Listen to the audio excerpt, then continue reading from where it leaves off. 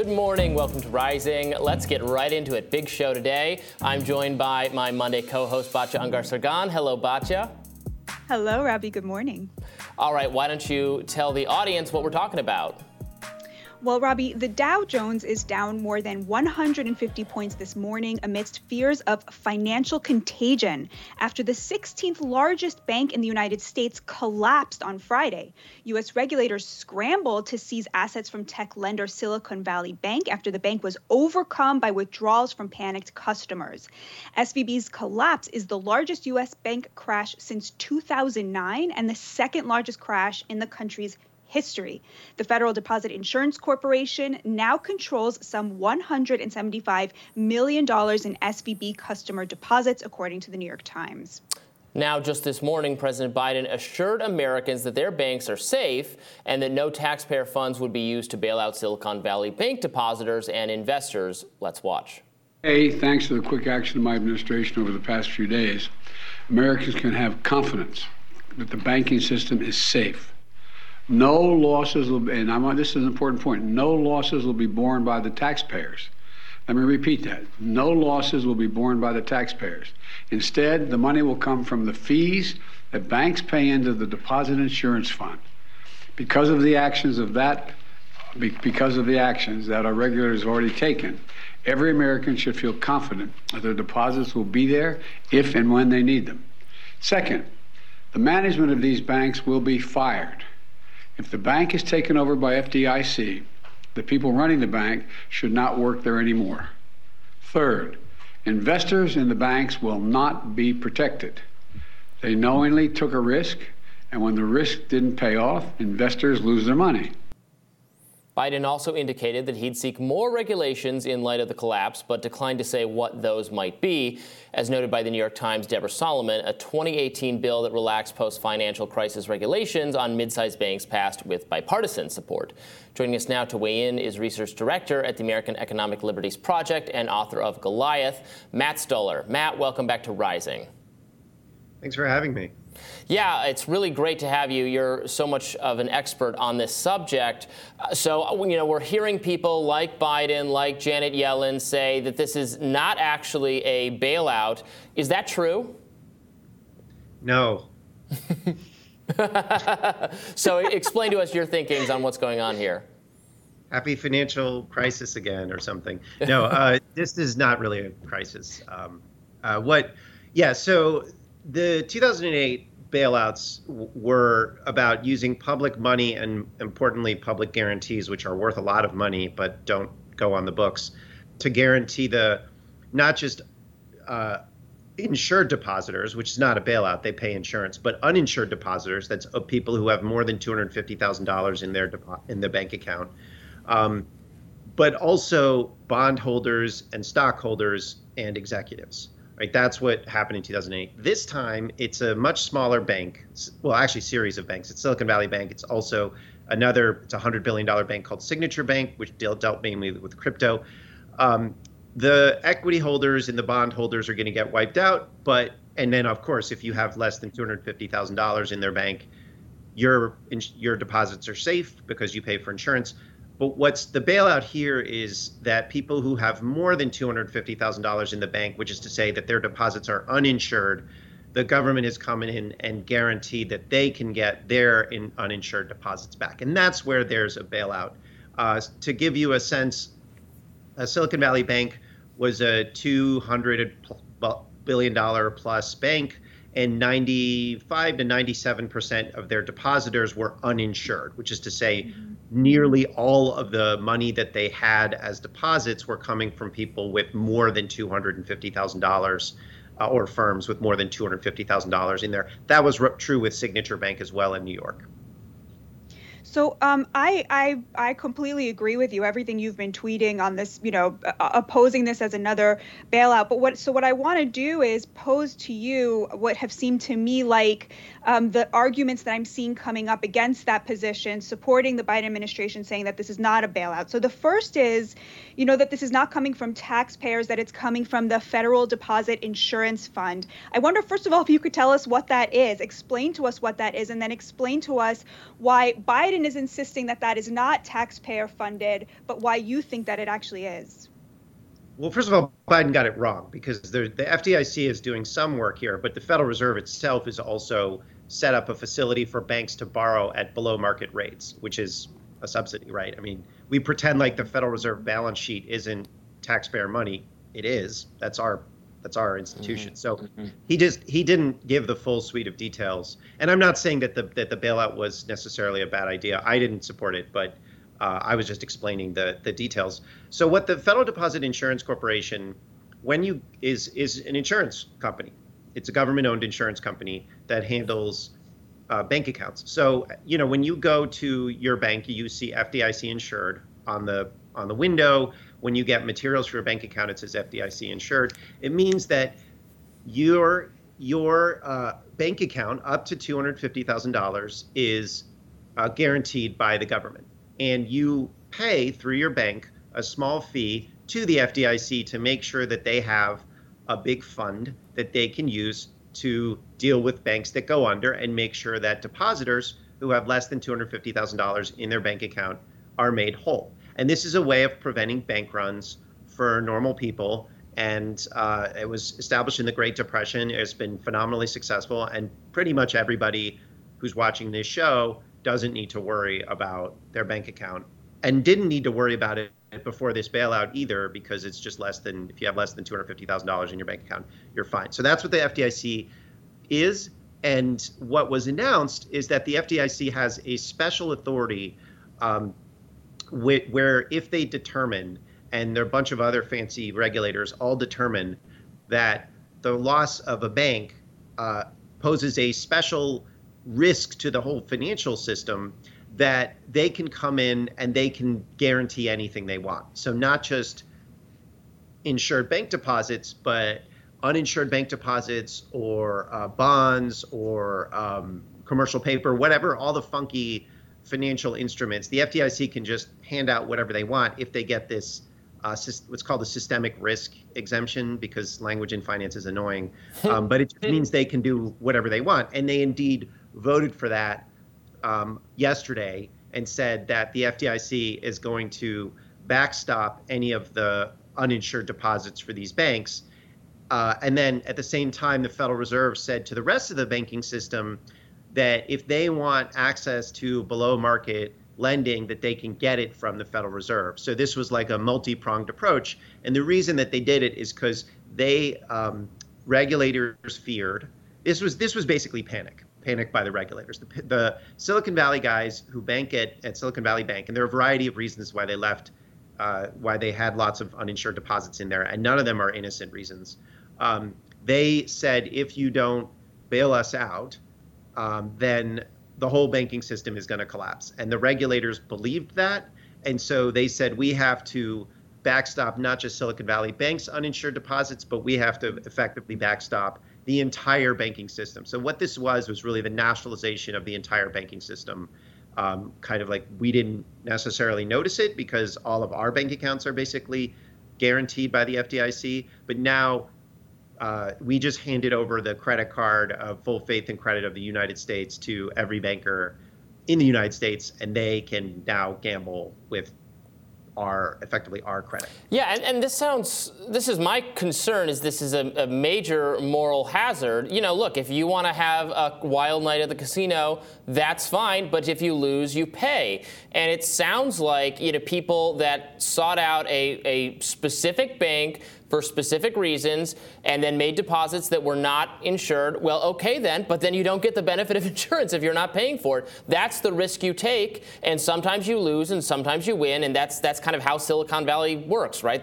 People make investment in these ideas, and sometimes they pay off, sometimes they lose everything, etc. Now they're saying, now that they took the risk and they lost, but they're being made whole. Doesn't that just create tremendous incentive to engage in further risky behavior? Yeah, so I agree with that. I would say that a lot of the So that the argument here on behalf of people who want this bailout is that a lot of the people who were banking, who have more than $250,000 in their account, are small businesses, right? You have the day before payroll, you put a bunch of money in there so you can pay everyone. And so they got caught in the kind of the undertow here. And it's like if you're building an app or some biotechnology, whatever, like you're not thinking about your bank account, right? You're just sort of like, I need a bank account, I need to handle payroll, I need to pay people and take in money, whatever. Everybody banks at Silicon Valley Bank, so it's fine. And then there are thousands of these businesses that are caught in the undertow. And so the idea, part of the undertow idea here is we have to protect those businesses. That's the story they're telling. And there is some merit to that. There are innocent people who got caught in the undertow here. But the other part of the story that they're not telling is that the reason that a lot of these firms were putting large uninsured deposits at Silicon Valley Bank is because Silicon Valley Bank would give the founders of those companies and the venture capitalists who fund them what's called white glove service, which is to say they got below market cost loans, below market cost mortgages, essentially bribery for leaving other people's money in uninsured accounts at Silicon Valley Bank that Silicon Valley Bank could then use to gamble. And that's why this is so outrageous. There is this deep entangling with the business of Silicon Valley, what I think are basically bribes paid to people who are in charge of other people's money, and then the use of that money to gamble. And I think that they should have lost. They should have lost that money. That is, first of all, the losses wouldn't have been that bad. They probably would have made 80, 90, 95 cents on the dollar. This was not a big deal. And the regulators panicked. And that, I mean, but what we have here is a banking system that is incredibly corrupt and full of self-dealing. Now, a lot of firms really want just a simple place where they can put their money and just handle payroll. They just need a place for safekeeping. And what we should really just do, and it's really simple, isn't to put it at too big to fail banks or large regional banks. If you want something really safe, we should just have the government operate as a bank. It happens in lots of countries. We used to do it here. The post office used to be a bank. There's no reason not to give small businesses, municipalities, anybody who wants guaranteed just safekeeping public utility banking, put it at the Fed, and they should have an account. Lots of big banks have accounts at the Fed. Why not, anybody who wants it? It's a simple, easy solution, and that would take care of this whole problem. But of course, it would disintermediate the bankers, and they don't like that. But you know what? Like, we've guaranteed all of their liabilities anyway. I mean, we've nationalized the system. So at this point, I don't really see a reason not to do that. Right. Well, and just two more quick questions for you. The other thing I've been noticing is they're not saying, like, if they had gambled and won, they would then take all of those profits and donate them to the public, right? It's only when they lose that they start talking about, right, sort of nationalizing all this. I think that's a really important point. A couple more very quick questions for you. The first is, the other thing I've been seeing people saying is that, these aren't just sort of, rich millionaire bigwigs with their money invested in SVB. There's a lot of small business owners. Plus, we should be thinking about all the people who are going to get sort of laid off as a result of this failing if the government doesn't step in. I'd love to hear what you would say to that. And then the second thing that I think you're really going to enjoy answering based on your book is the other argument I've heard is that if the government were to allow SVB to simply fail, what this would end up doing is causing a kind of monopolization effect in terms of the banking system in America, where people will only really trust the biggest banks, and that will get an even further monopolization of banking. I would love for you to respond to those two things really quickly. Yeah, so it's true that there are going to be some firms that are hit here, but that's overstated. The Silicon Valley Bank was gambling, but they were gambling basically on treasury bonds and safe mortgage-backed securities, which went down in value because interest rates went up. But it was good. These were good quality collateral. It's not like 2008 where they were putting money into crappy mortgages that weren't worth anything. This stuff is worth a lot. It's just that it's worth slightly less, and since they own so much of it, they're insolvent. But like the uninsured depositors were going to get back almost probably everything. Maybe they were going to take a small haircut. So this was not that big a deal. I also mentioned that there was a lot of self-dealing here. Like, these were not innocent uninsured depositors. Like, they were getting paid with below market lines of credit, white glove service here personally, right? And it wasn't their money in the bank. So this isn't like, and then Silicon Valley Bank also was co-investing in some of these startups through an affiliate. So like this is a deeply entangled, like self-dealing corrupt institution. Certainly there would be innocent people that would be getting hit, but that happens all the time. It's that's what happens in a market system. I think we should have a place for safekeeping, and it should just be the Federal Reserve. But to your point, the second point of your is that we have these too big to fail banks, and I think there was a legitimate concern that people would just rush to put their money into firms that they knew were safe, like J.P. Morgan or Bank of America, which have an implicit government backstop. And I think that's a fair concern, and that's why I think we need, we really should have broken up those banks, but we just need a place for explicit safekeeping and just have it, instead of having it done at government backstop firms that pay their CEOs millions of dollars for gambling with our money. Why don't we just let them do it with a government bank that is just a utility, right? That's the simplest way to deal with this. And then shrink the size of those too big to fail banks so that they're not too big to fail anymore. So that is the easiest way to deal with this. But like fundamentally, what this problem shows, I mean, we could talk about, there was some deregulation in 2018, which made this worse. And that's true, like Trump and the Republicans are no innocents here. I mean, 9 days ago, the Republicans on the Senate Banking Committee were pushing for more bank deregulation by the Fed. Everyone except J.D. Vance. So Vance wasn't on that letter. But like, this is a bipartisan problem, and it really reflects the failure of Dodd-Frank and of the follow-on Republican agenda to roll back Dodd-Frank regulations. And it sort of unmasks the like lie that we tell about banking, which is that banking is private, are private actors lending and borrowing from another, and it's just not. Banking is a public system. The government is backstopping it. It always has been, and we need to start treating it like the public utility that it is, instead of letting people make millions of dollars off of what is effectively our full faith and credit. Matt Stoller, we could talk to you about this all day, I bet. Thank you so much for lending us your expertise. Thanks a lot. Up next, we'll tell you what's on our radar. Stick around for that.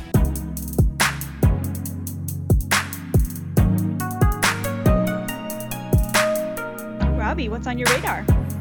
Well, I have more to say about last week's hearing on the Twitter files, which was conducted by the House Judiciary Select Subcommittee on the Weaponization of the Federal Government. Now that I've had a few days to process it, I'm even more astonished by the behavior of congressional Democrats toward independent journalists Matt Taibbi and Michael Schellenberger, who had the opportunity to present their findings, which comprise the Twitter files, to Congress. Now, the Twitter files show that multiple arms of the federal government, including the FBI, the CDC, the State Department, the White House, under both Presidents Donald Trump and Joe Biden, to be clear, pressured social media companies to restrict speech. Now, this is of grave concern to Republican lawmakers. It was Representative Jim Jordan who invited Taibbi and Schellenberger to attend the hearing.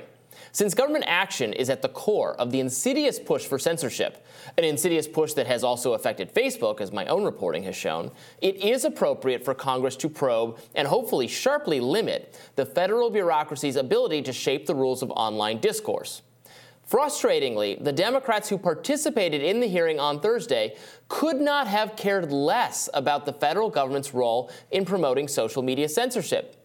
Indeed, the Democratic representatives involved in the proceedings turned their fire on Taibbi and on Schellenberger, not bothering to hold back their disdain for the pair. Delegate Stacey Plaskett of the Virgin Islands got the ball rolling by referring to Taibbi and Schellenberger as, quote, so-called journalists. Let's watch. This isn't just a matter of what data was given to these so-called journalists before us now. There are many legitimate questions about where Musk got the financing to buy Twitter. Taibbi responded by pointing out that he has won multiple journalism awards, including the National Magazine Award. Then Representative Sylvia Garcia, a Democrat from Texas, seized upon the idea that perhaps the pair, she actually referred to them as part of a threesome with journalist Bari Weiss, which prompted a lot of laughs, had perhaps been paid to provide such testimony. Representative Debbie Wasserman Schultz took this ball and ran with it, ludicrously suggesting that somehow Taibbi's reporting was suspect because he had grown his own Twitter and Substack followings because of it. She really seemed to think it was unethical for good journalism to reap financial rewards for the author. Watch this.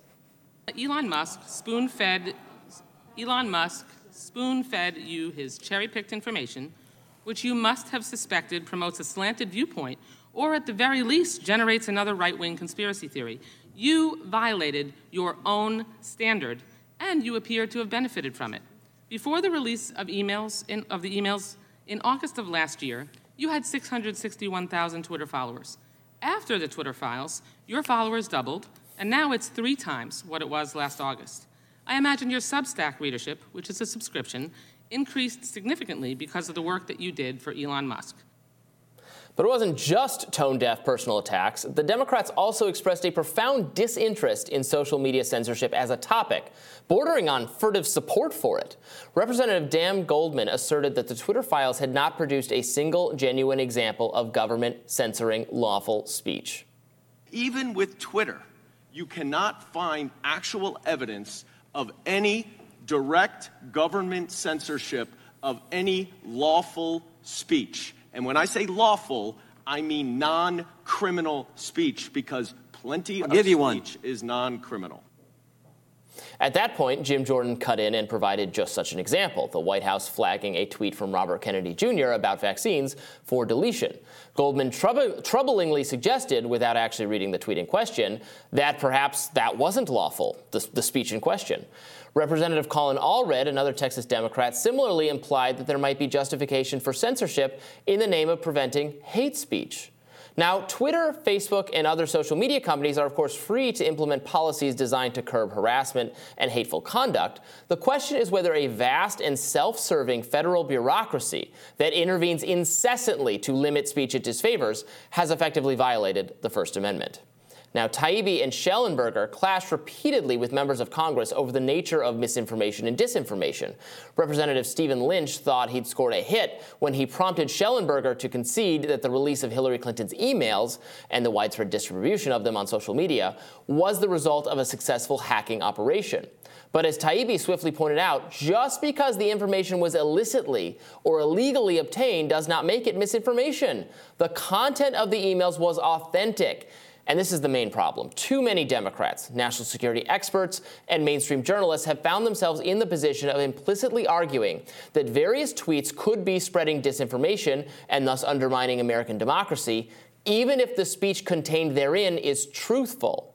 Indeed, the entire countering disinformation industry is operating off a largely false assumption that the Russian influence on social media corrupted the 2016 election and led to Trump's victory. It's just not true, though. Russian activity on Facebook in the 2016 election was so much weaker and more inconsequential than people have been led to believe. A study by New York University's Center for Social Media and Policy found no evidence of a meaningful relationship between exposure to the Russian foreign influence campaign and changes in attitudes, polarization, or voting behavior. Moreover, alleged Russian bots flagged by disinformation tracking groups frequently turn out to be not bots, but real people, Americans even. Yet the disinfo industry is awash in public funding. The State Department has backed a British nonprofit that discourages advertisers from working with risky U.S. news websites, including Reason, the magazine I help edit. This is the danger of the U.S. government's ham-fisted, constitutionally suspect effort to curb disfavored speech. It is disappointing that congressional Democrats are taking little interest in the weaponization of the federal government against American speech rights. On the contrary, they think the weapon needs sharpening.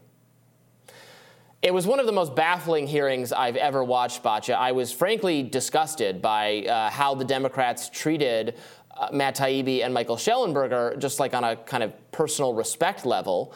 And then they totally misread the situation. They didn't understand it at all. They did not understand the thrust of why this was concerning. They weren't concerned by it. In fact, they think, what I gather from listening to their questioning is that they support what the CDC, the FBI, the State Department, the White House, and other agencies have done. They want more of it done.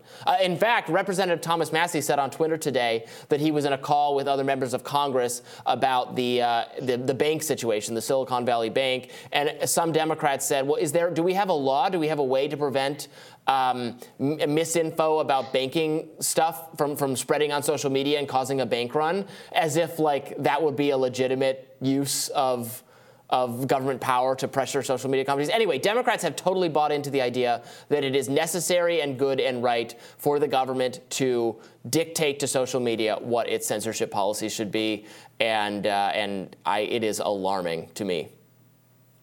that hearing was chilling. I mean, it was a clown show, but it was a terrifying clown show, as all clown shows are. Because clowns are terrifying. As all clown shows are. Yes.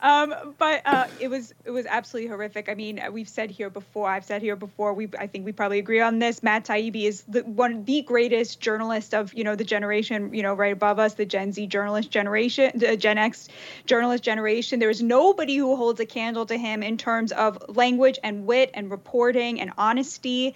And it was horrific to see these people treat him with just such outward disdain because they did not like what he had reported, not a single legitimate complaint from any of them. And then to see them trying to get him to reveal his sources, it really was, they clearly decided he was on the other team and treated him as such. And it was just chilling. I mean, yes. I couldn't look away. I was trying to go back and forth between that hearing and the Norfolk Southern hearing, which was difficult because they were scheduled at the same time. But it was very difficult to look away just because it was, when Jim Jordan is the voice of reason, that you've really, really messed up, right? And I just, I urge people, especially people who see themselves as on the left, to watch this hearing and see if you can identify with these people. And the worst part, Robbie, was to see all of the Yas Queen to Debbie Wasserman Schultz on Twitter from these these media characters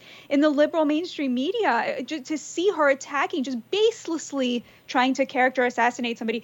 I'll just end with this, which is Matt Taibbi on his podcast talking about the episode. He said that he was I was pretty wild in my 20s. I was sure they were gonna hit me with some really bad stuff I had done. I was nervous. I couldn't sleep the night before. I was preparing to address all of these real concerns, and instead I got hit with just this nonsense. Just he called it Blackadder Congress version. So he I think he was dismayed, but of course he's taking it in good humor. But it was really appalling and really worth watching. If you don't have time to watch the whole thing, I urge people to watch the clips of it. And you and Brianna did a great job covering this last week. Censorship should not be a partisan cause, should not be something that only one party is fired up about. And in other contexts, Democrats purport at least to care about free speech. There's been a lot of criticism of DeSantis's policies in Florida. A lot of Democrats expressing concern that the ends of the education policies will be teachers or schools pulling back the books they have available. And so I'm thinking, okay, so you understand intuitively that government action could influence this domain, right? The free speech domain, but you're just totally unwilling to apply it in the social media context, even though it's transparently obvious that's what's happening. Anyway, that's my radar for the day. We'll have more Rising right after this. Stay with us.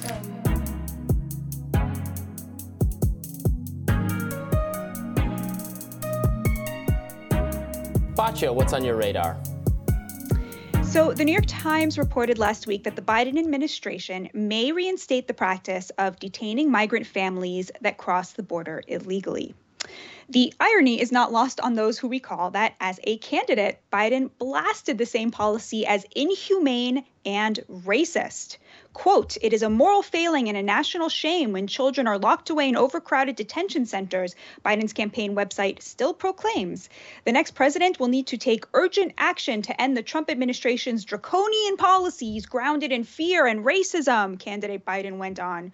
"Trump has waged an unrelenting assault on our values and our history as a nation of immigrants. It is wrong, and it stops when Joe Biden is elected president." Well, it did stop when Joe Biden was elected president, at least for a while. In December of 2021, the administration put an end to the detention of migrant families and released over 100 families into the U.S. 2 years and 2 million illegal immigrants later, President Biden is considering reversing course. Has his administration succumbed to the fear and racism that it once denounced? More likely, they are reading the polls and realizing that the border crisis is going to be a massive vulnerability for Biden come 2024, and not just with Republicans and independents. When asked if there is an, quote, invasion at the southern border in August, a majority of Americans said yes, including 42% of Democrats. A new Gallup poll found that American satisfaction with the immigration situation is lower than at any point in the last decade, which, as you may recall, includes all 4 years Trump was president. That same poll poll found that 1/5 of Democrats want less immigration, up from a paltry 2% in 2021. And most voters blame Biden for the crisis at the border, Rasmussen found. No wonder Biden is doing a Trump-like about-face. Of course, the White House rejects any comparison with President Trump's border policies. As usual, when their political rivals do something, it's white supremacy. But when they do the very same thing, it's merely, quote, safe, orderly, and humane, as a DHS spokesperson put it to the Times. It's just the latest example of how blatantly cynical the left's deployment of outrage over alleged racism is. Yet another example of how quickly such smears are used to distract from the fact that many liberal pieties are in truth relatively obvious disguises for upper middle class economic interests. Though they like to speak about immigration in moral terms, the Democratic Party's preference for looser immigration laws is, in part, a rational expression of the self-interest of its metropolitan elite voters and donors, who benefit directly from the endless supply of cheap restaurant cooks, delivery drivers, house cleaners, nannies, and landscapers. As Nancy Pelosi infamously put it in reference to the millions crossing the border illegally, we need them to pick the crops.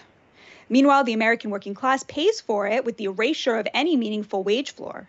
It is how safe your industry is from recently arrived workers willing to accept far lower wages that determines how pro-immigrant you can afford to be, rather than any deeper claim to openness, generosity, or virtue. Still, it takes a particular form of chutzpah to call your political opponents racists for attempting to protect American workers from wage-suppressing competition with imported cheap labor, only to revert back to those same policies once your accusation helped net you the presidency. It's not just family detention that Biden has adopted from Trump. Biden did away with Trump's Remain in Mexico policy, which requires asylum seekers to await their court date on the other side of the border, only to announce plans to reinstate it earlier this month. His administration initially tried its best to do away with Title 42, a pandemic-era policy allowing the quick deportation of those who cross illegally, only to expand it when the courts objected. Now a federal judge is ordering border officials to stop using Title 42, which is what sent Biden's team on a fishing expedition into Trump's playbook, looking for ways to staunch the tsunami of migrants Biden's policies encouraged to come. The Biden administration has proven an excellent business partner for the cartels that run the lucrative human smuggling operations conveying migrants across the border. During a period of labor shortages that were leading to rising labor militancy, what big business needed was a jobs program that would undercut further potential worker gains. The cartels complied, supplying laborers to the tune of 2 million souls. And this includes 250,000 children, many of whom are employed in dangerous jobs where they toil to earn enough to pay back debts to the cartels. A recent New York Times expose found migrant children doing work for J.Crew, Walmart, Target, Ben & Jerry's, and Fruit of the Loom. They are working in slaughterhouses and as roofers, among the other dangerous jobs that the U.S. long ago deemed not suitable for children. 60 caseworkers estimated that 2/3 of all unaccompanied migrant children end up working full-time. That's 2/3 of 250,000. What is the word for when you smear someone as a white supremacist to win a contest and then unofficially partner with a brutal enemy to undercut your own workers with child labor? What do you call it when every legacy media outlet and Democratic politician rallied to the chorus denouncing President Trump's family separation policy as uniquely evil, only to have those same outlets and politicians ignore what it was preventing? The deployment of children as de facto slaves, often by family members who had been entrusted to protect them. What redress does a person and his supporters have when they were smeared as racists and xenophobes, only to have the people who smeared them ignore the far worse fate it has imposed on the most vulnerable and then embrace the very tactics they called racist when it proved politically expedient? Of course, there has been some backlash from immigrant advocates and Democratic lawmakers who are upset to see Biden reverse course on family detention. But, it's the kind of polite backlash that they reserve for their own. Most liberal news outlets are silent on the matter. There are no hysterical headlines about racism and white supremacy, even from the few outlets reporting on this, like the Times. Trump's immigration policies may have seemed cruel at the time, but as it turns out, they were actually preventing even more, immeasurable cruelty. The kind that liberal compassion seems adept at engendering and keeping in the shadows. For Trump, of course, border security was never about race, as the many border-dwelling Hispanic voters who turned out for him in 2020 recognized. It was about countermanding the attempt to erase the distinction between citizen and non-citizen and reasserting the nation's basic obligation to look out for the interests of its own citizens. Maybe now that President Biden is running Trump's playbook on immigration, the charade that casts the material interests of a college-educated upper quintile as a struggle for civil rights will finally come to an end. So, Robbie, I don't know if you saw that New York Times expose about the child laborers. Absolutely appalling and horrifying, and just really, really should force a reckoning over how Trump and immigration were covered. I can't. I'm still haunted by it. I can't stop thinking about that report. Yes, which is what led to this. And I agree with you that, the media is going very soft on Biden, actually for some continuity in immigration policies, as you point out, that when it was outrageous when Trump did it, why is it not outrageous when Biden does it? But I would say, and you maybe disagree with this, I would say that the easiest way to actually combat the surge of migrants coming here in unsafe conditions that leave them in debt to the cartel would be to make it easier to immigrate here legally and sidestep this horrific process, and then we have no control over it, people rushing over the border, and just make it so that people can come here, work, can do legal work here, and can grow our economy and contribute to the lowering of prices for food and goods and services and everything, because we're not all.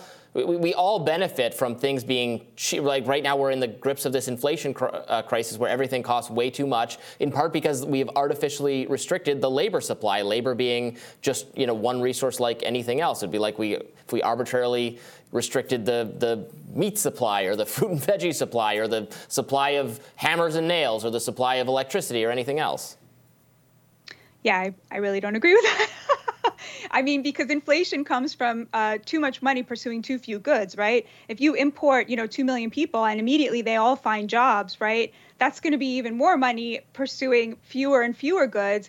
And of course, we know that the number one good that secures a middle class life, the number one most important thing is a house, right? Every single one of those people needs somewhere to live. We're in a housing crisis. And, Robbie, I'm sure you would agree with this. You can't have a sort of open border if you have any form of welfare, right? Because then tax paying, citizens end up paying, benefits for people who are not citizens. So that was something I think even Milton Friedman, your hero, probably, at some level, you would acknowledge. And, we're not going to do away with, our the basic benefits, protections for the poor. So, at least even I feel libertarians should be able to acknowledge that until we have some sort of entitlement reform, the situation I would get rid of the welfare, not the immigration. But right. The housing is a good, people can't, it's very hard to build houses. You can't get a construction crew together to do it because those people disproportionately used to comprise immigrants. And there's actually a shortage. We can't build things in this country because we put so many restrictions on the ability to do that, including on the labor supply.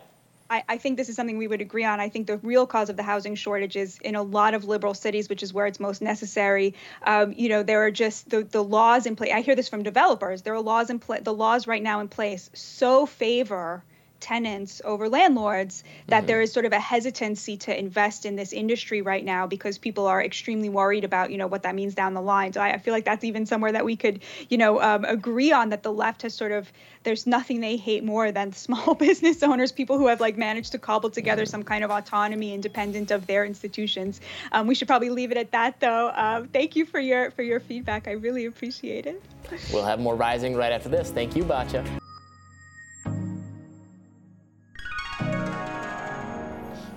President Joe Biden's former chief medical advisor, Dr. Anthony Fauci, has said the lab leak could still be considered as coming from natural origins, actually. Take a look at this. A lab leak could be that someone was out in the wild, maybe looking for different types of viruses in bats, got infected, went into a lab, and was being studied in the lab, and then it came out of the lab. But if that's the definition of a lab leak, Jim, then that still is a natural occurrence. The other possibility is someone takes a virus from the environment that doesn't actually spread very well in humans and manipulates it a bit, and accidentally it escapes or accidentally infects someone, and then you get an outbreak. Unbelievable. So he's basically saying that even if it is proven to be a lab leak, well, he's still right that it was animal origin because it could have happened that way. So look, if you're sending researchers into, caves in the jungle to gather up samples from these infected bats. So this is not like this was not going to naturally happen, right? This is actually a concern that lab leak people have raised, that having interactions between these bats in these caves and scientists and researchers, this is not natural because this is not going to occur unless you specifically go and look for these bats and touch them and are around them and are breathing in what they're breathing in.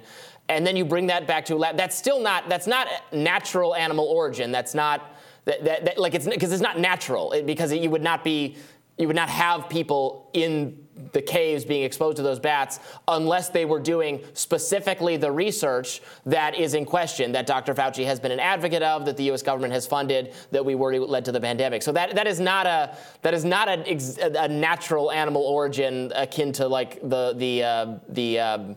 the seafood market. That would still be based on research being done specifically, deliberately, that we think is very suspect and should not be done.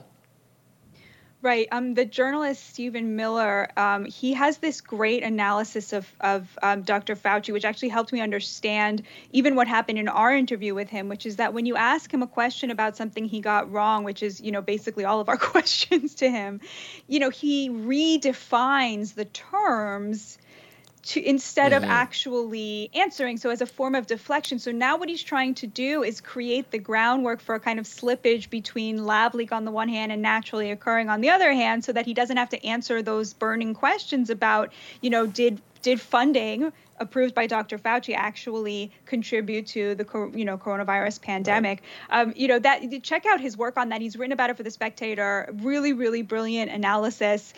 Meanwhile, White House Press Secretary Karine Jean-Pierre was asked about the bill to declassify the origins of COVID-19, which was unanimously voted on, by the way, by Congress. Let's hear what she had to say. I just want to emphasize there's high interest in knowing if you will sign the bill to declassify the origins of COVID. Do you think you'll get an answer by the end of the day? We're going to look at the bill. I can't give a timeline. Yeah, so there's no hurry, obviously, there from the White House to get on that, I think, which is really a shame because there's no reason this needs to be partisan or political at all. It's something that impugns the class of government scientists, but these were government scientists who were advising the Biden administration and the Trump administration and the Obama administration, and they're a class among themselves. And there were times where Biden was sounding a harsher note on China and Chinese involvement than Trump was. Trump was kind of all over the place. He was saying, no, they're doing a great job. We're working closely with them. He was trying to do that kind of thing Trump does where he instills confidence that, he has the situation under control and right. He's complimenting other world leaders because he doesn't have any beef with them. And then he went in maybe it was bioengineered, which no one really seems to think it was deliberately engineered and then released on purpose, because why would that be? It's killing tons of Chinese people too. It's not, you can't contain it. It's not like anthrax or something where you can very precisely target it it spreads too easily between people. So you infect the country or the government doing the infecting also gets infected. But so that's not really what we're looking at. What we're looking at is, did this research that we funded, that Fauci and others said is very important and very necessary, did that lead to the pandemic because the research conditions in Wuhan, China were not good, or something went wrong, and then it was covered up by the Chinese government? Fauci is this close to saying, well, it's still an animal origin because, mankind is the most dangerous animal of all. So if we cooked it up in a lab, that's still an animal origin. That's hilarious. Just to ring my sort of populist bell here, the smarty pants, the people with the degrees, the people who claim that they should have a claim to rule based on their intelligence or their credentials or, what have you. Like, they really, really messed up here. And worse than that is you can see like the sliminess of their backtracking and their refusal to admit it. And it's the death knell of expertise as some form of merit. People, like, the only thing that matters is what you think about things and what your neighbors think about things. I'm not saying don't go to the doctor, but I'm saying, like, what is the point of becoming credentialed if you don't understand that the only thing that matters about the scientific method is the ability to admit you were wrong. That is the entire scientific method. And if anybody is claiming to be a scientist or to have some sort of degree that's meaningful after their name and can't point to a moment in time that they were wrong about something, they don't deserve your respect. And I totally agree with you. And we have to keep in mind that the scientific consensus is ever shifting, and not everyone always agrees at the same time. The people get just a window into the scientific consensus, a window provided to us by the mainstream media, which is under the influence of political figures, and as you write about and speak about so expertly, Batya, so expertly, you're an expert in this, in diagnosing and examining the causes of the elite consensus and the elite interests and the media class protecting itself. So you just find out, what the scientific consensus is based on what they're telling you it is, even if it's a lot messier and more confused than that. I mean, in this whole lab leak conversation, the meta conversation, the conversation about the lab leak, what we found out is that a lot of media voices didn't want to touch it, didn't want to talk about it because they didn't want to be perceived as agreeing with Trump about anything, or they didn't want their viewers to think Trump was right about anything, even though they were kind of misunderstanding what Trump's position was with respect to this, that it actually wasn't out of step with anything else. It wasn't wildly out there. It was what some in the scientific community thought was perfectly plausible. But they didn't want to touch it for that reason. So you didn't get access to what, you being the people who reading and listening to what the media has to say, they're not actually getting access to a range of scientific opinions on the truth. They're just getting access to what cable news, mainstream newspapers are telling them, unless they're watching Rising, and then they're getting access to a little bit more. Right. And I will just say that we know, there were sub-communities that were conducting their own sort of unofficial scientific experiments, like noticing what happened. My own community, the Orthodox Jewish community, is just a perfect example of that. It was like a very close-knit, self-contained community that immediately got a sense of how this thing operates and how it spreads and what protects you from it and what doesn't, just from actual exposure, and then were forced to do things that they knew were not the things that worked. I think a lot of churches were probably like this. People who had contact understood very quickly. People with a lot of children understood very quickly. Many people in close-knit communities and immigrant communities understood immediately how this thing works because they saw it with their own eyes. They saw who was dying. They saw, what kinds of exposure was harmful. And then to have this, in the name of science, these people who hate science, who never admit they're wrong, who push lies that benefit them economically, right, to tell them from on high how they should behave. It was like really, really appalling. And still no signs of any kind of, ending to the gaslighting, no signs that anybody on the left recognizes that if you compare a state like Florida to a state like New York, you have a perfectly designed scientific experiment that if people weren't so stuck in, on their side, they would be able to see. Indeed. All right, we'll have more Rising in just a minute. Please stay with us.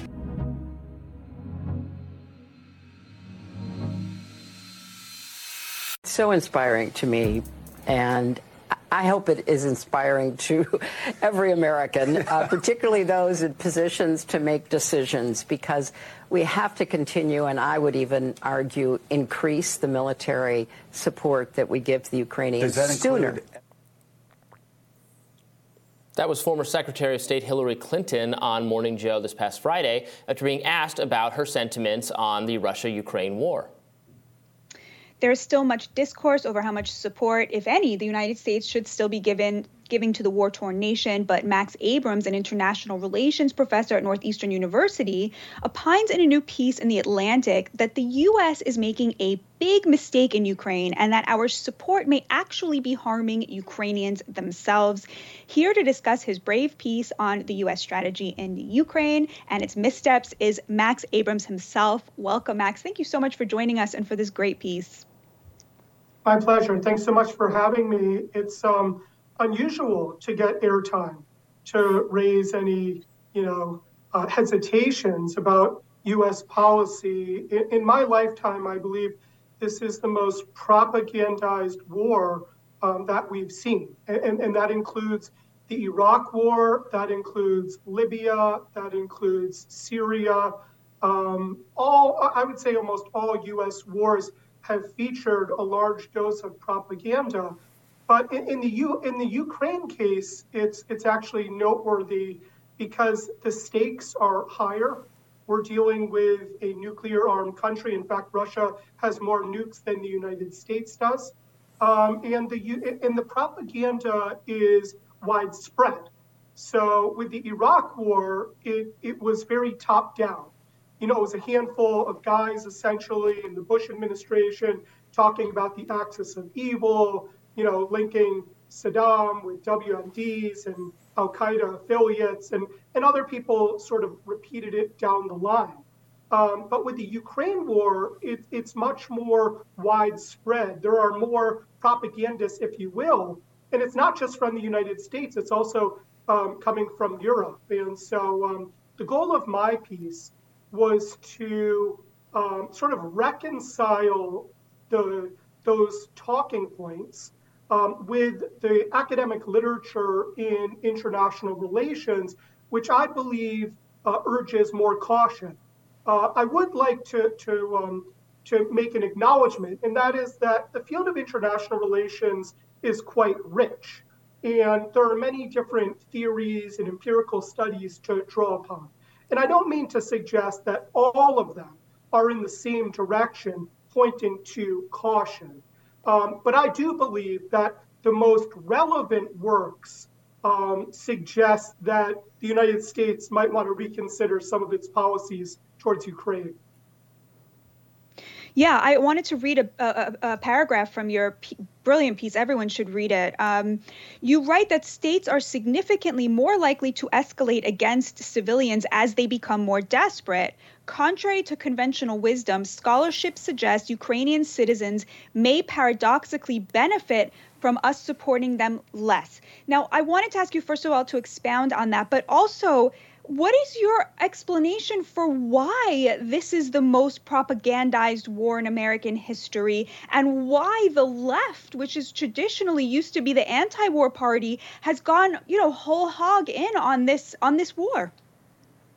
Right. I think that Americans often think of, the Democrats and the left as the same. They think of the Democratic Party as more progressive, more likely to put the halt on war. And yet we're actually not seeing that. Polls show that there is generally, strong bipartisan support for this war. But if anything, it's actually stronger on the Democratic side. And we saw this several months ago when there was a letter by some of the supposed progressives among the Democrats in Congress asking for at least contemplating negotiations, and it was shot down by the Democratic Party. It's a complex answer as to why the Democratic Party has abandoned, progressive interests when it comes to U.S. foreign policy towards Russia. But I do believe that it relates to the 2016 election, where Russia was essentially blamed for, the presidency of Donald Trump, who's reviled. And ever since then, Democrats have been baying for blood. And one way that Democrats have tried to distinguish themselves from the MAGA types is being tough on Russia. And so with the election of Biden, this created an opportunity for Democrats to not only stick it to Russia, but also to try to differentiate themselves from Trump and his supporters.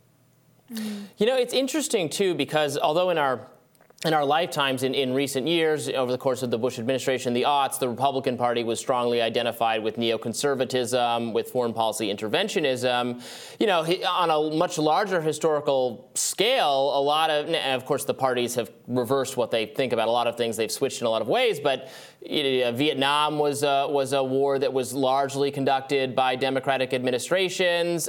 Korea was started by a Democratic president, ended by a Republican president. To the extent that there was any opposition to World War I and World War II, it was actually more concentrated in the Republican Party than the Democratic Party, and so on and so forth. So there actually has been a rich history of like fringe Republican opposition to wars that I think has now that we've returned to some degree. I agree with that. That's a very astute observation. But I do think that in the American mind, the Democratic Party is more associated, you know, ever since, you know, the Vietnam War and the hippies and the protests. You know, to an extent, we are seeing a reversal where the strongest sort of opposition to the war seems to be concentrated in the Republican Party. But again, a lot of it does return to the American polity 2016 and beyond, where an important segment of the Republican Party, as you know, the so-called never Trumpers, they tended to move to the Democratic Party. Now, they might not say that they're Democrats, but they functionally are if you see what they write about in places like The Atlantic or Washington Post. Those people often, you know, in general, have been quite hawkish, right? Many of them were neocons, and they were absorbed within the Democratic Party and moved it in a more hawkish direction. And it'll be interesting to see whether the hawkishness remains only for Russia or whether it extends more broadly, making the Democratic Party overall more hawkish, even on non-Russia related issues. We'll see about that. Well, President Biden has said over and over again that the U.S. will stand with Ukraine for, quote, as long as it takes. But reporting in Politico signals that ironclad unity between Washington and Kyiv appear to be starting to crack. What do you think about this? Do you see any signs that the administration is growing frustrated with this kind of open-ended commitment? You know, in public, they say Biden has reaffirmed over and over again, we are in this as long as it takes. Do you think that's true behind the scenes as well? I think that this article is interesting. It's always interesting to read Politico. The reason why is because Politico has a very tight read on what's going on within the establishment. In some cases, they just reflexively parrot it. And so when they say this is what's going on in the establishment, you know that that actually is going on, or at the very least, this is what the establishment wants released to the general public. I think that the importance of that article is not so much in revealing that that the Biden administration is going to change its policy towards Ukraine, but I think that it highlights the disconnect between what, you know, people within the Biden administration and people like all of us actually know versus the public face of the administration in terms of its position towards Ukraine. There's a lot of sort of fantasy thinking about the Ukraine war. You know, the idea is that we can just ramp up the amount of, you know, weapons to Ukraine and it'll achieve full victory.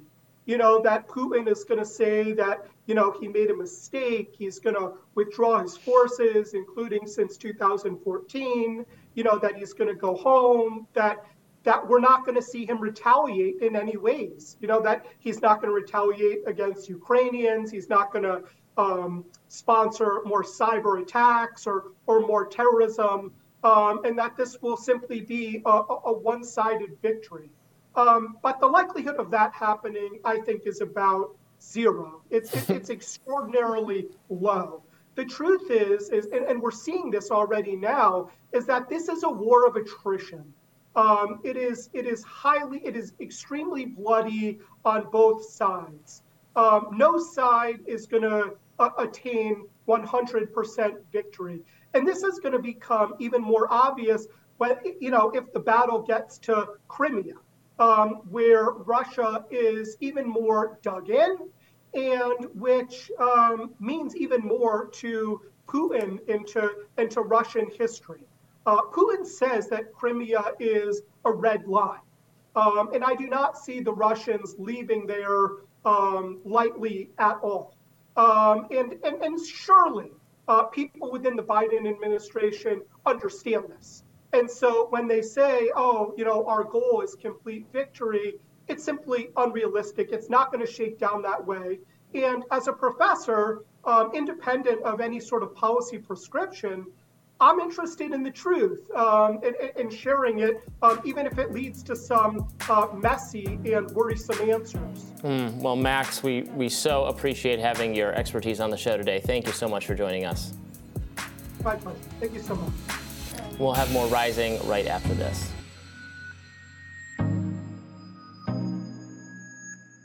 Actress and activist Jane Fonda appeared on The View this past Friday talking about abortion rights. When asked what else she would do to take a stand aside from marching and protesting, Fonda replied with murder. Let's take a look.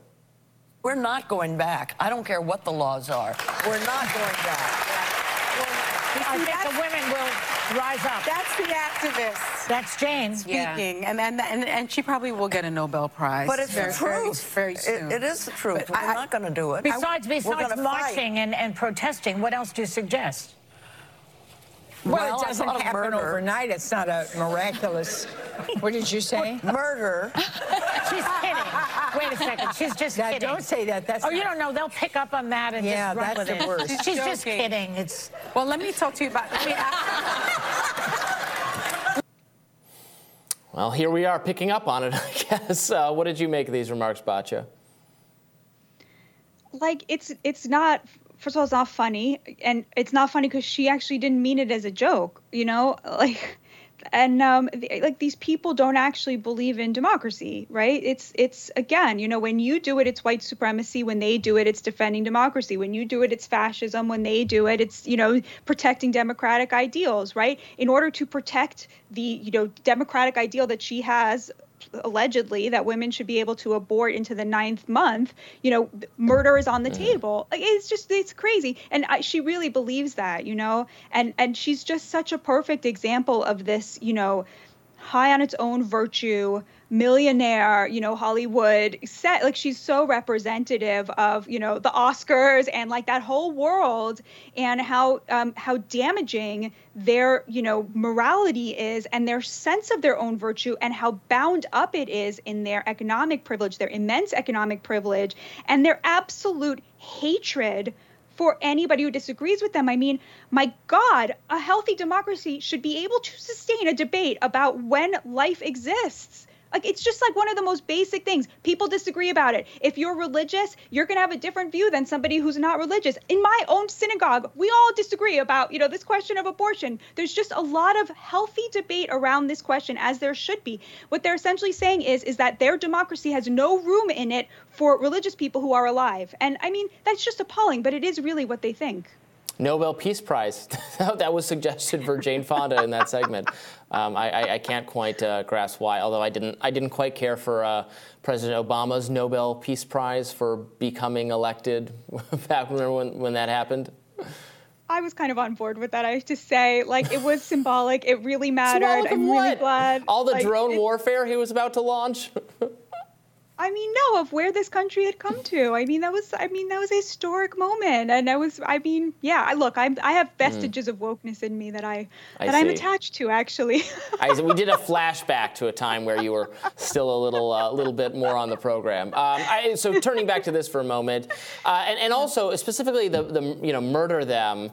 There are a lot of pro-life people who earnestly and sincerely believe that life begins at conception, and that abortion is akin to murder, and the people performing abortions are in fact murderers.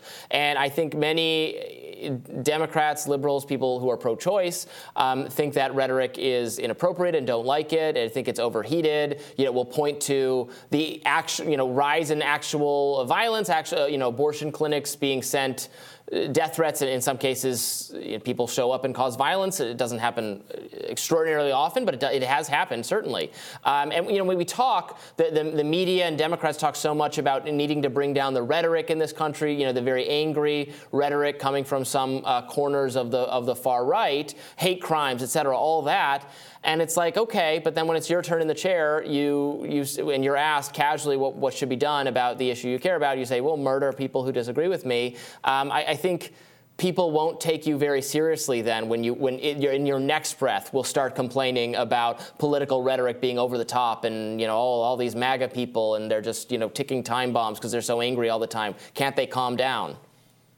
But also, did you notice Joy Behar saying she's joking, not because she was so offended by what she said, but because they're going to seize on it, right? Mm-hmm. Like the people who don't believe in murder, right, are going to seize on it, right? I mean, that was so telling as well, right? Like the thing that bothered her was not that Jane Fonda just suggested murdering conservatives, but that like, oh, God forbid somebody see that who actually has a problem with it and talk about it.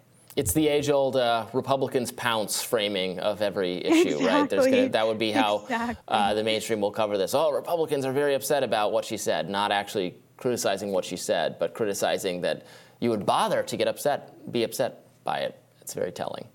Yeah, it's so gross. And the truth is that like it's shows like The View that really distort the truth, which is that the vast majority of Americans are in agreement about abortion. They want it to be legal in the first trimester. They want it to be legal at all times, only if it threatens the life of the mother. They want it to be legal if there was, rape and I mean, there's like 60% of Americans want it to be legal in the first trimester. Like game over. Like this is not actually a divisive issue unless you're making a ton of money on, trying to convince Americans that this is a divisive issue, which a lot of people are.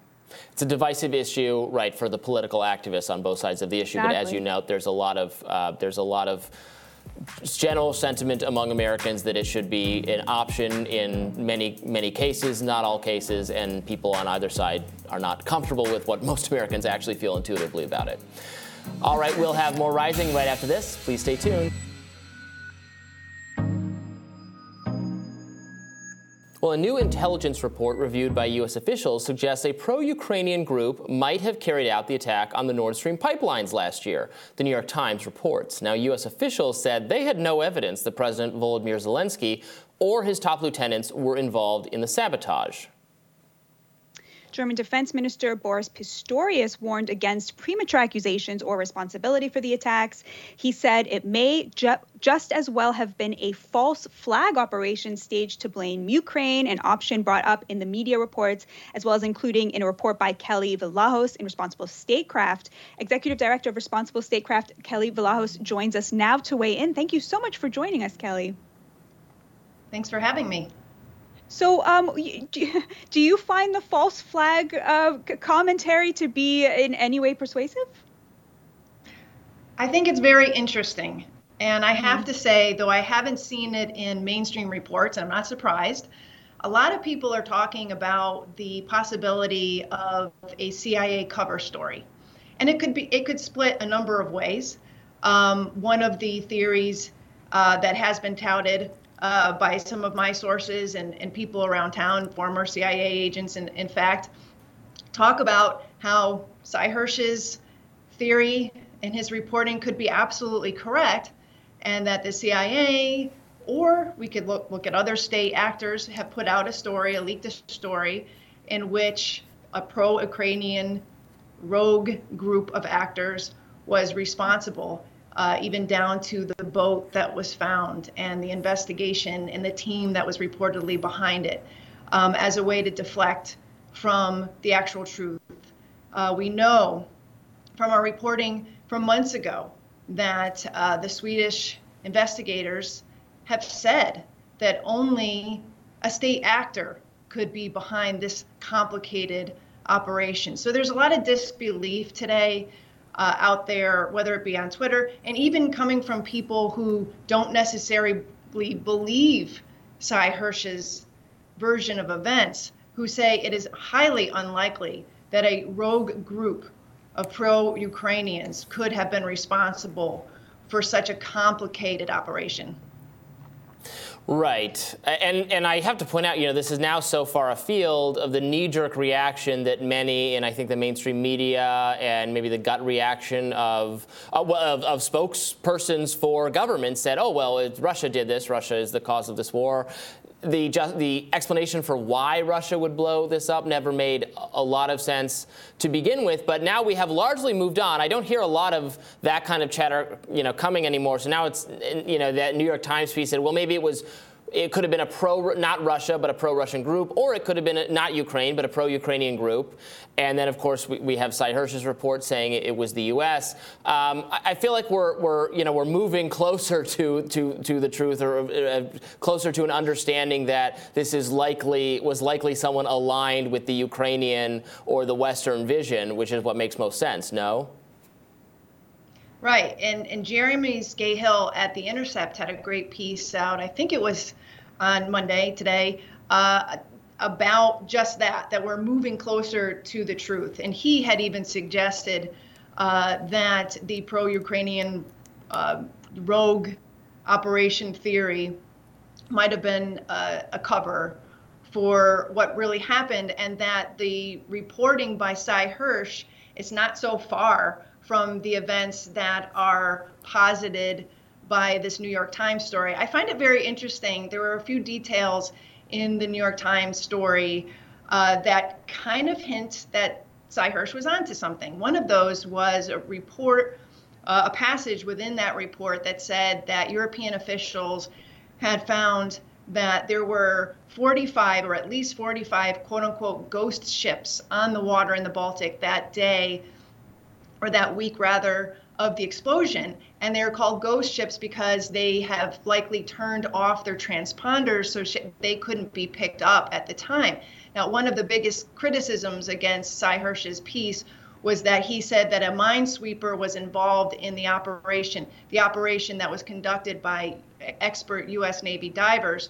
And those who had been calling open source intelligence, it says, well, there were no such minesweepers recorded on the Baltic that day. Well, here we have the New York Times admitting, based on European officials, that there were ghost ships, that there were plenty of ships, at least 45, on the water that day that had turned off their transponders. I find that there are little elements of the story.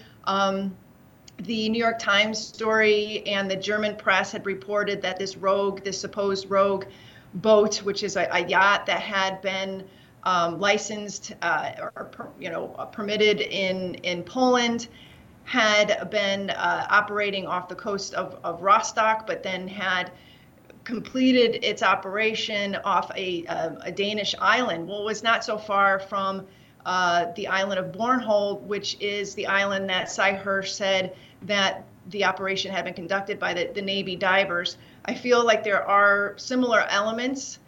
Even Jack Murphy, and I hope we have time to talk about this, Jack Murphy, who is a former special operations soldier, he is a journalist. He had done 8 months of reporting on a very important story about CIA-backed saboteurs who are operating in Russia against Russian assets.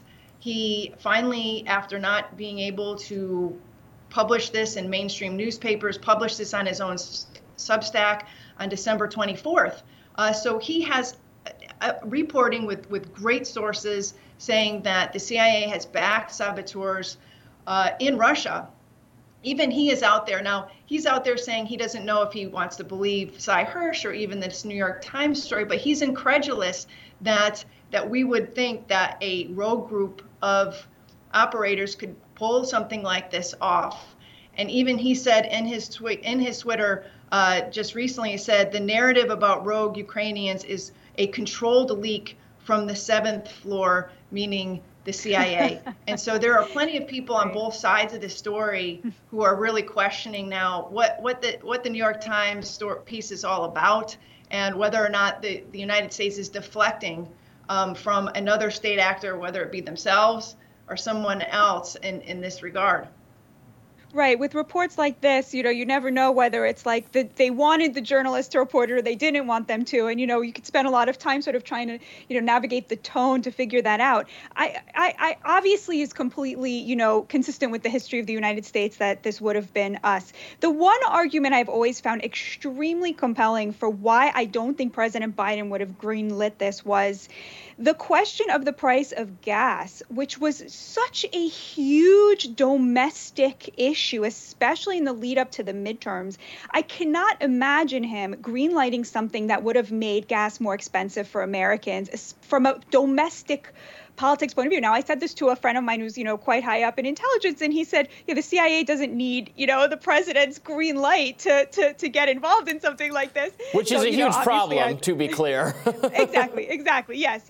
So I'm wondering what you make of that. If you think it's possible that this was sort of CIA rogue, that this was something that the president himself would not, if you agree with me, first of all, that it seems unlikely that the president would have okayed something that would have been likely to make gas prices much more expensive.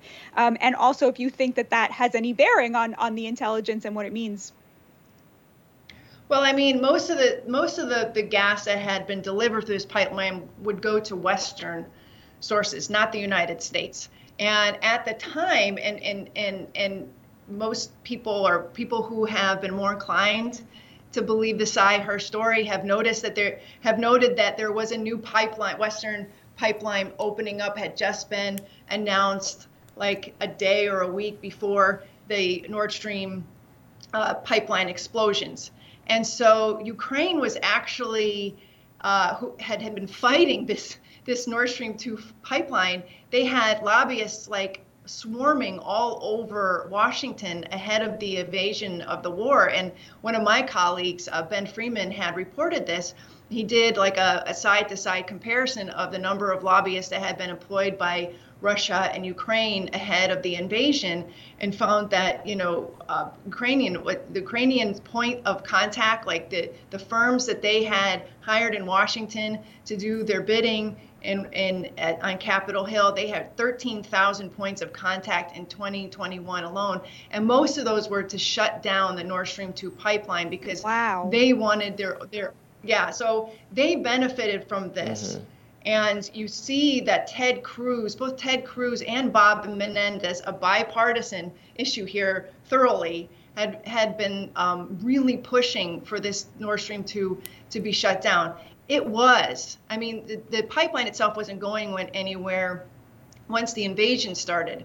But the first one, Nord Stream 1, had been delivering plenty of gas to Western Europe. It was only shut down for maintenance reasons after the invasion, and then Russia said we're not turning it back on because of the sanctions we don't have the parts and we can't turn it on. So it was likely that only Nord Stream 2 would have went back online anyway. But absolutely, I think both United States and Western energy interests actually benefited from this pipeline shutting down.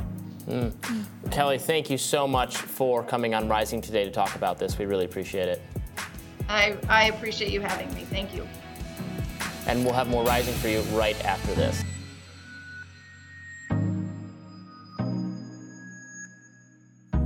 The 95th Academy Awards took place yesterday. Notable award winners were Everything, Everywhere, All at Once for Best Picture, Brendan Fraser winning Best Actor for his performance in The Whale, and Michelle Yeoh winning Best Actress for her starring role in Everything, Everywhere, All at Once. During her acceptance speech, Yeoh was cordial and respectful, but she didn't miss an opportunity to take a swipe at CNN anchor Don Lemon. Let's watch. Thank you. Thank you. For all the little boys and girls who look like me watching tonight. This is a beacon of hope and possibilities. This is proof that dreams dream big and dreams do come true. And ladies, don't let anybody tell you you are ever past your prime. Never give up. Meanwhile, on CNN this morning, Don Lemon praised Asians and Asian American communities for having a big night full of wins at the Oscars, but glossed over that remark in the acceptance speech. Very powerful moment. I actually heard this morning, my wife was listening to a podcast that was doing a recap of the Oscars. We didn't watch any of it last night, but I heard her go, yes, in the other room while I was getting ready. And I was like, what are you talking about? She had just heard that remark. So she was pretty excited to hear that clap back.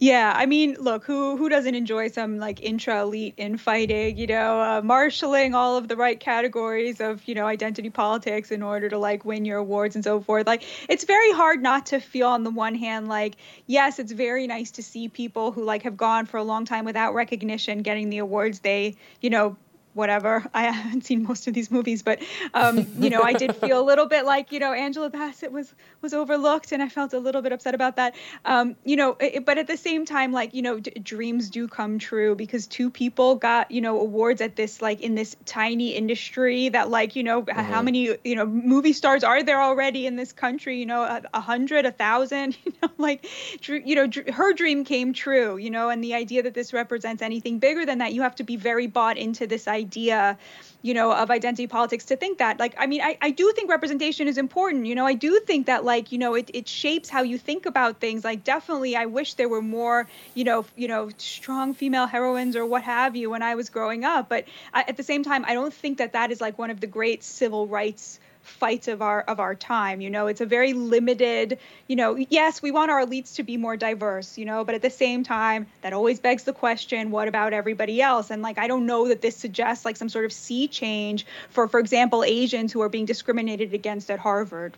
Well, of course not. I agree with you. I was still excited about it. Now, I didn't watch all of, I'm embarrassed to admit this because I know people really raved about this film, including a lot of my own friends. I didn't make it all the way through, and I just wasn't engaged by it. I might give it another shot, but I do really like Michelle Yeoh. I've liked her in so many things. All the kind of, Wuxia style Asian fighting films. I love that stuff. So I was glad to see someone see her appreciated for a kind of film style that's getting, I think, more attention from audiences. That it's actually a little.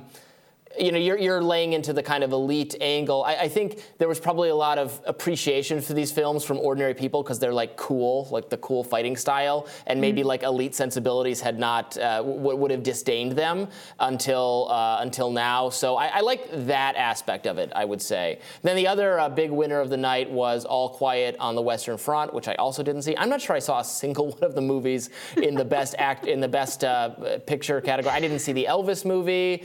I didn't see. I saw Black Panther, the Black Panther 2 that was nominated for something. I didn't see The Whale. I do see movies. I just don't see. I guess I don't see the ones the Oscars like. I see all the Marvel movies. Yeah, I just can't help but feel that this is, this kind of an event is becoming more and more irrelevant, in part because of the populist revival. People just don't want to sit around and watch very wealthy people pretend that they have a sense of humor about things, or that they're laid back, or that they actually are happy when somebody else wins an award that they think they deserve. So I just think that the purchase of an event like this, of something like this, a lot of Americans used to tune in, and now they really don't anymore. And Bill Maher actually made a great point this weekend. I don't know if you watched his show, but he had a whole segment about how I think it was 1973 when Marlon Brando won for The Godfather and did not show up to accept his award. He sent a Native American woman to accept it for him, because that was a cause that he felt very strongly about. And she was sort of booed and jeered, and the audience was like not having it because they had not yet become, sort of invested in, they had not become Bobos yet, right? Like the elites had not yet become like completely identified with the Democratic Party and liberal and leftist issues, although I would argue, of course, that like caring about Native Americans is not a partisan issue. But they sort of booed her. And, Bill Maher was using this as an example of how much progress we've made as a society, which of course we have made a ton of progress as a society. But as I'm always arguing, the elites have gone way too far. Like, after winning all of these really important civil rights battles about, the importance for equality, about, the importance of, civil rights, they sort of took things way too far based on this college educated ideology that rejects like the mainstream middle class virtues that the left had worked so hard to instill in the mainstream in America. And now they've gone woke. And it's, I think that's really what you see now, and how tied that woke far left ideology is with economic privilege. Like that to me is really what the Oscars is all about. So interestingly enough, so the Native American activist who spoke on behalf of Marlon Brando, her name was Sasheen Littlefeather. So she passed away this year. She was not in the Oscars in memoriam kind of recap where it lists the names, shows images of Hollywood people who passed away in the last year. She was left off that list. Every year, people complain about who gets left off. This year, it seemed like there were a particularly galling number of omissions. So no her. Gilbert Gottfried did not make it. I thought he should have made it. Tom Sizemore, who passed away this year. Anne Hesh, who passed away, didn't make it. And also the actress in this Triangle of Sadness movie, which was one of the movies nominated for, I think, for Best Picture. She was only 32. She passed away this year of a illness she contracted, and she was not in the montage either. So there were a Paul Sorvino. Anyway, I thought that was I don't know whose job it is to put that thing together each year. They missed some important people. So yeah. Difficult job. What's that? Heck of a Probably job. A difficult job. Yeah. All right. Well, our producers are telling me I have to give Everything Everywhere All at Once another shot. So maybe I will do that this weekend. I've got a long plane flight. Maybe I'll download it for the plane flight. That does it for us for today. Tomorrow on Rising, Brianna Joy Gray will be back at the desk. Batya, it's been wonderful to see you. Thank you, Robbie. I'll be watching all week. And be sure to like, share, and subscribe so you never miss any content. And for those of you who like to listen while on the go, we're now available anywhere that you can consume podcasts. And I will see you back here tomorrow. Take care.